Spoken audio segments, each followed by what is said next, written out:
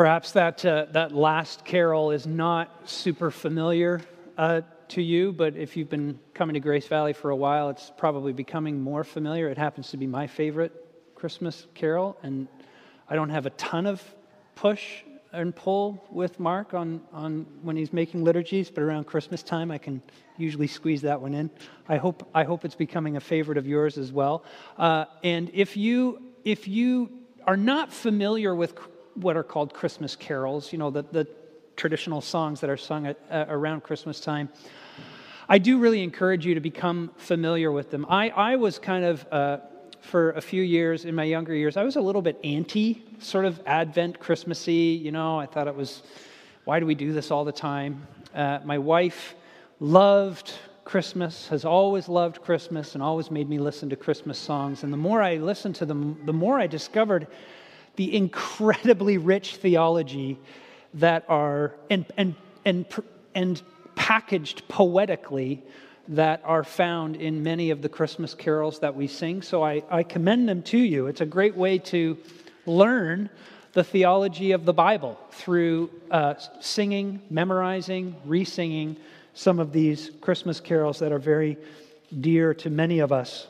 Anyway, I'm going to read a scripture passage. I can't even remember what I told Kate I wanted to read. Oh, good. That's what I told her.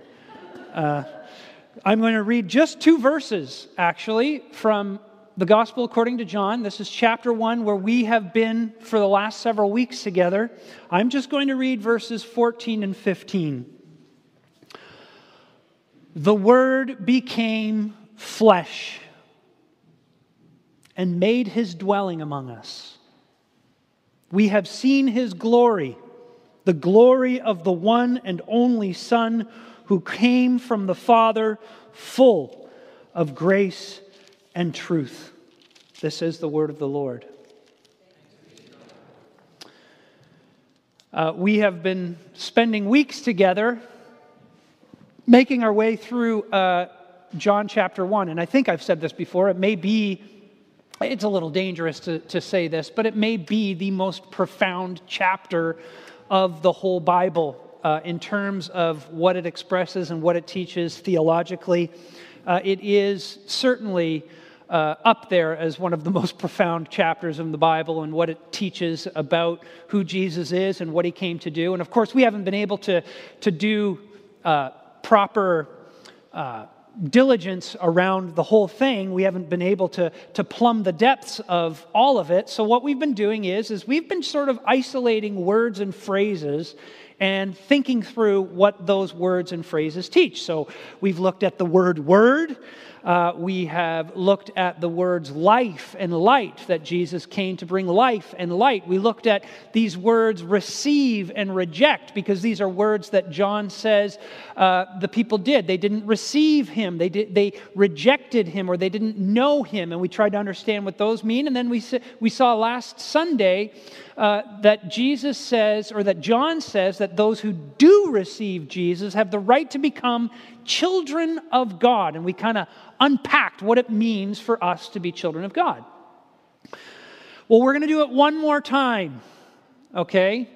This evening, what we're going to do is we are going to basically wrestle with and plumb the depths of, at least a little bit, this phrase, the Word became flesh.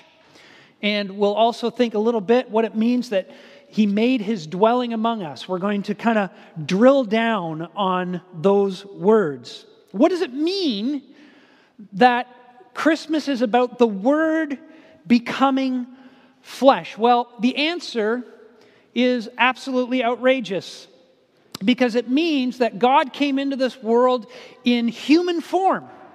And that is an outrageous thing for us to believe. God became a man. Now, it's simple. God became a human being. That's a simple concept, but that doesn't mean it's an easy concept. That doesn't mean it's something that we can wrap our minds around very easily. If you think about it, there are an awful lot of versions of Jesus out there. There are a lot of understandings of the incarnation out there. Let me just give you a couple to think about. First of all, there's the Muslim Jesus, Muslims believe in Jesus. They believe that Jesus was a great prophet and he was a forerunner of the final prophet, that is Muhammad. But Jesus is by no means the divine Son of God. There's the Jesus of the Jehovah's Witnesses, who believe that Jesus is the incarnation of the archangel Michael. And he is actually a created being. He's not eternal, he's not infinite, anything like that. He's not divine. There's the Mormon Jesus. And the Mormons believe that Jesus is the spirit child of God, who became a God and therefore was granted divinity. That's the Mormon Jesus. The Unitarian Universalist Jesus is a Jesus who is a very enlightened man, who understood spiritual things in a way that other people didn't, and he points us to God and how to have a relationship with God. How many of you are familiar with Deepak Chopra? You heard that name, Deepak Chopra? People my age have, because he was really popular on Oprah. He spent time on Oprah. He's kind of a new age theorist. He taught at Harvard University for a while, but then, he writes some popular books and he ends up on the talk show circuit. Anyway, he represents sort of the new age understanding of Jesus, which is that Jesus is, or Christ, is a state of consciousness that all of us can achieve. And then, of course, there's the Scientology Jesus, the Jesus of Scientology. That's the religion of Tom Cruise, in case anybody's wondering why I would talk about Scientology, that says that Jesus is actually an implant to a Thetan being some 1 million years ago. And if you want to know what on earth I mean by that, I don't even know. I'll be honest with you. That one I just Wikipedia'd. I think it's accurate, though. I think it's accurate. The point is this. There's a lot of different versions of Jesus out there. People know there was something about him, something special about him. He had an effect on history in such a way that people understand he's got to be dealt with, he's got to be figured out, he's got to be understood. There's all kinds of theories about who this Jesus is. What's the Bible's theory about who Jesus is? Simply this: the second person of the Trinity. The Almighty God who created the universe, who has never not existed, who is eternal, who has no beginning, who has no end, who is all-powerful, who is beyond Captain Marvel in the scope of his power, because there is nothing that can even come close to touching his power. That this God came into the world in the person of Jesus Christ some 2,000 years ago. Hebrews 1 verse 3 says this: Jesus, the Son, is the radiance of God's glory and the exact representation of his being, sustaining all things by his powerful word. In other words, God took on human nature. And we say, yeah, that's incredible. But think about this, guys. Think about this. This means that the almighty power of this transcendent God existed in a human arm. That the infinite love of an infinite God beat in a human heart. That the infinite wisdom, the sum total of all wisdom and beyond all wisdom, spoke from human lips. And that the infinitely gracious mercy of God were found in human hands. Guys, Jesus is God wrapped in human skin. And that is wild. That is outrageous. That is what John believes. Now, maybe somebody says, yeah, well, of course John believed that, because John was an ancient guy. He's from 2,000 years ago, pre-scientific era, didn't quite understand how the world works, and so people created gods and developed gods as a way of kind of explaining the unknown and the things that they don't understand. He couldn't help but believe in a God, and this is sort of the God that the Jews came up with. But you know what? The fact is that this idea that God could become a human being was just as outrageous to John in his day as it is to you and me in our day. And there's two reasons. Well, there's more, but I'm only going to give you two. First of all, John was a Jew. And the Jewish people had been taught since God entered a relationship with the Jewish people many, many centuries ago. You can read about it in the early chapters of the book of Genesis, where God met Abraham and developed a relationship with him and revealed himself to Abraham. And then from Abraham, the Jewish people grew, okay? From the very, very beginning, they were taught by God himself that he is so transcendent that he is a spirit and simply cannot ever be contained by any physical being. Not by a person, not by a thing, an inanimate object. You maybe remember, if you know your Bible stories from the olden days, in Exodus, we read about the Israelites getting freed from Egypt in a very dramatic way. And God goes up on the mountain with Moses as Moses is receiving the Ten Commandments. And what do the people do? They want to see God, so they make a golden calf. And they get in really, really big trouble for making a golden calf, because God is a spirit and no thing on this earth could ever represent God. And here, John, who has many centuries later grown up in a culture that for thousands of years has been told God does not take a physical form, God is transcendent, God is beyond anything we could see with our physical eyes, God is impossible to comprehend with our physical sort of faculties. John is saying that God, in a sense, has broken his own rule. And he has shown up in the flesh. John would not have just believed that, okay? He would not have just said, as a good Jew living in that time, that, oh, okay, well, God has obviously decided to change everything that we kind of thought he was doing according to the Old Testament scriptures that I've been reading and memorizing my whole life. That's the first reason. The second reason is because John was Jesus' closest friend. He was literally his bosom buddy. You know, he's the one who reclined on Jesus' bosom at the Last Supper. He's the one that he himself says I was the one who was known as his beloved. He spent more time with Jesus probably than any of the other disciples. Now, if you know anything about being in friendship with people, it's that the longer you spend time with them, the more you discover about them. The more you learn about them. The more you find out how awesome they are not.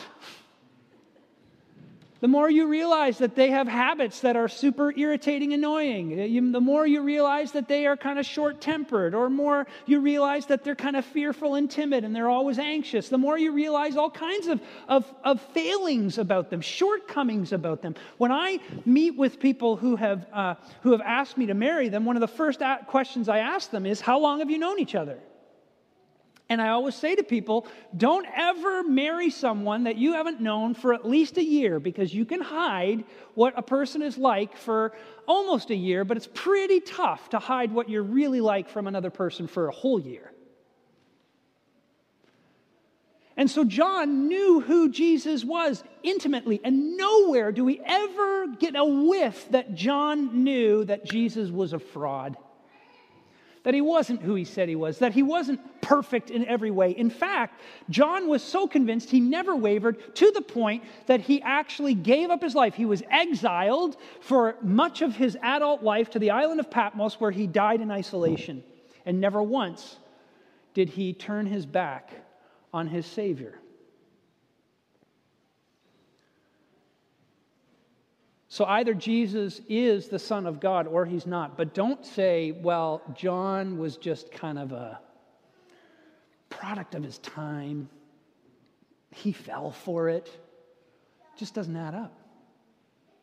John is telling us the Word became flesh. That is, God came into the world in the person of Jesus Christ, and therefore we had one human being who has ever lived that was 100% God and 100% human at the same time. And you say, I don't get it. That doesn't make sense. How can a person be 200% of anything? And my answer to you is, I don't know. I don't know. How can light be a particle in a wave? We don't know the answer to that one either. Doesn't mean it's not true. Remember, mystery, friends, is not the absence of truth. It is the presence of more truth than we can comprehend.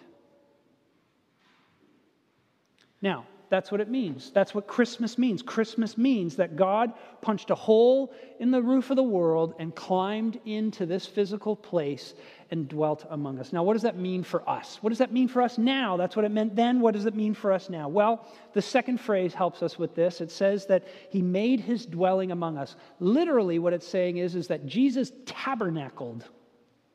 He tabernacled among us. Now, that word tabernacle is from the Old Testament. So when you go back to the Old Testament, again, in Exodus, you discover that the tabernacle was a house. It was a tent. Just like the Israelites who all were traveling from Egypt to Canaan, and they're going through the desert. You kids, you go camping and you pitch a tent. I know nobody pitches a tent anymore. We all get trailers. But there was a time when people went camping and they pitched tents. And that was your place of dwelling while you stayed on the campsite. Well, the Israelites, they would set up their tents, and they set up a particular tent for God because that tent, that tabernacle, represented God's presence among his people. And what John is saying is that in Jesus Christ, in the coming of Jesus Christ, we have God's presence among his people. Not his presence in a building or an inanimate object or anything like that. No. We have God's presence in a person. And this is what that means. It means that God gets you. This is one of the radically unique things that the Christian faith teaches that no other religion would even try to teach, frankly. It's that God understands you. God understands your experiences, your life. Why? Because he's been in this world and lived this life. We read from Isaiah chapter 9. It says in verse 6, it calls God Wonderful Counselor. Why would it call God Wonderful Counselor? We all know that the best counselors are the counselors who can empathize with their counselee. They understand the counselee. Sometimes it's even beneficial when the counselor has been through similar circumstances that the counselee has been through. The whole AA program is set up on that. You get a sponsor who you talk to because they understand what this addiction is like, and they understand what it means to resist and try to live a sober life. And so you call your sponsor in order.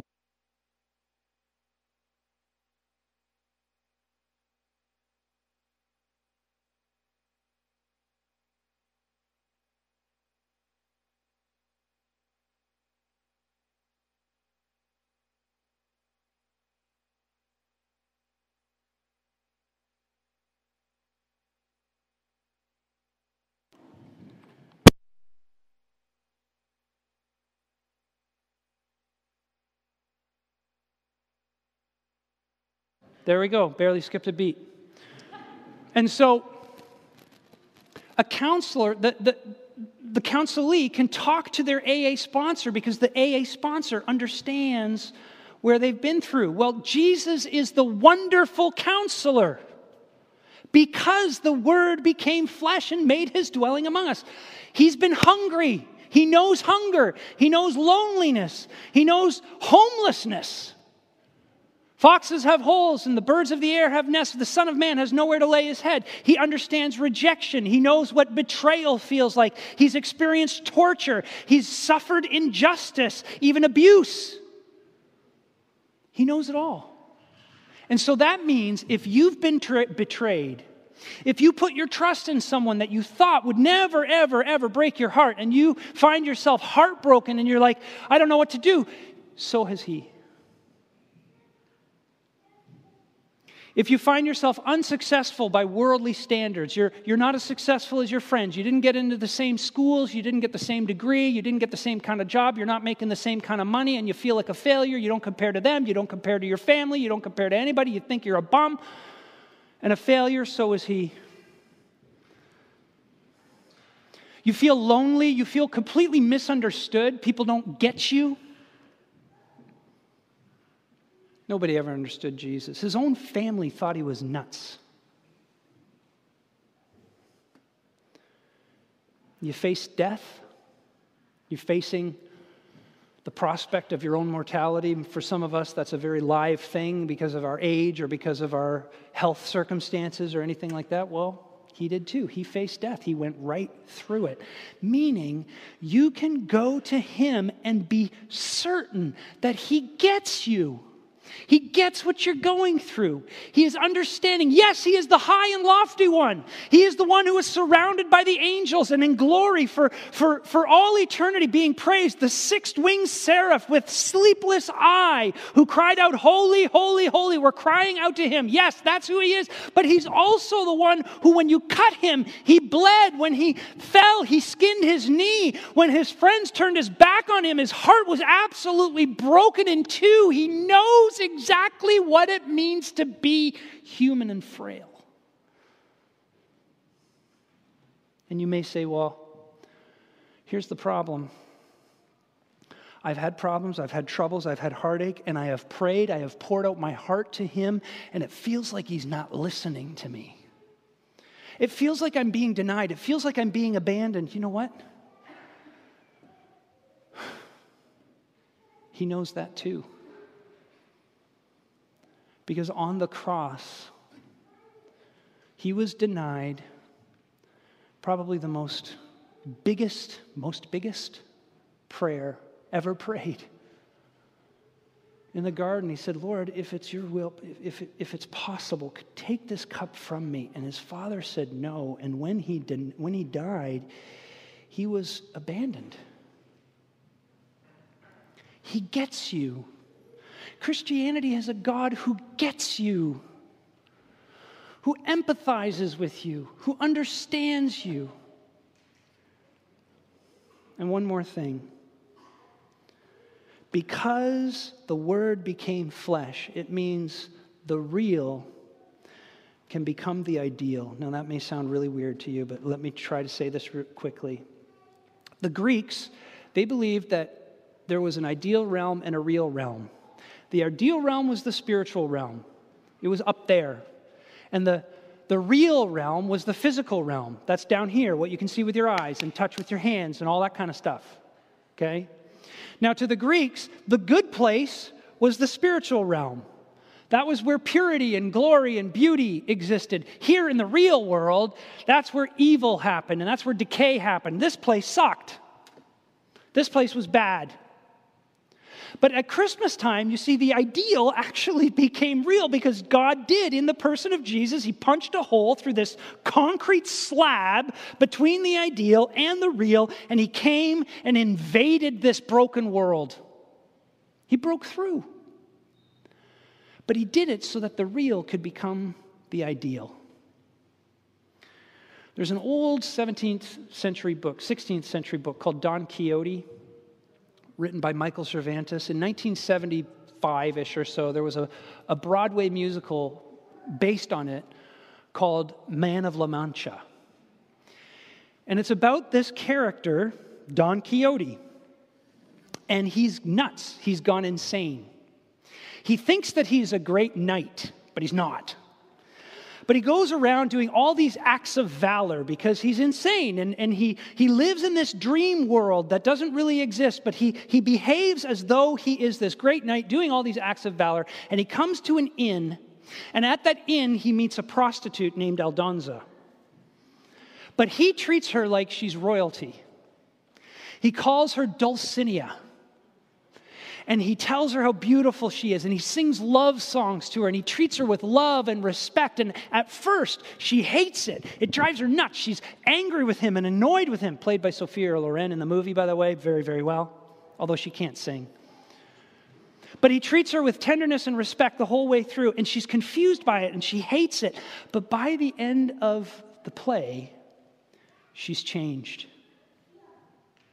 She accepts the name Dulcinea, and her self-worth is built up, and the cynicism about life is gone because she starts to see herself the way he saw her. Now, the point is, Don Quixote was mad, right?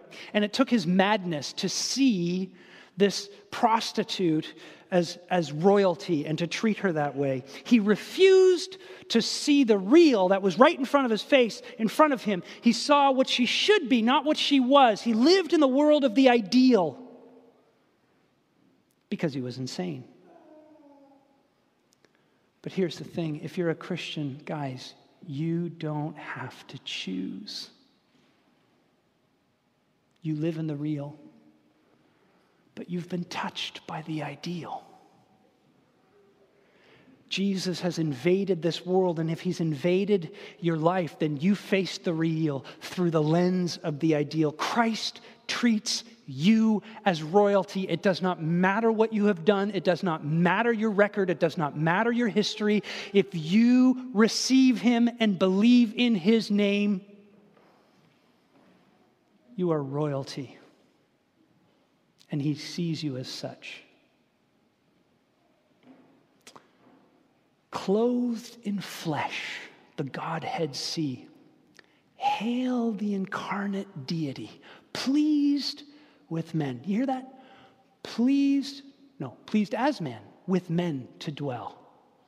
Jesus, our Emmanuel. Amen. Pray with me, Father.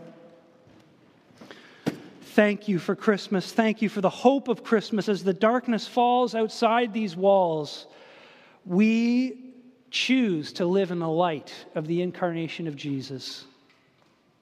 We praise you, Jesus, for being willing to come so low, to be among us, and to change us, and to make us like you.